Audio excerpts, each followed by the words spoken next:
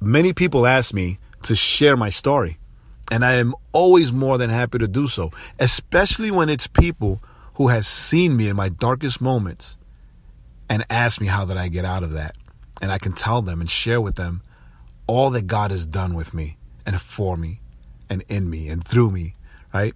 Because I am of the mind that more people are impacted by your story than they are by you starting a conversation with them by using the words, well, the Bible says. Now, that's not to take anything away from the Bible. Scripture is important. But when it comes to the life-changing stories, people relate more to experiences.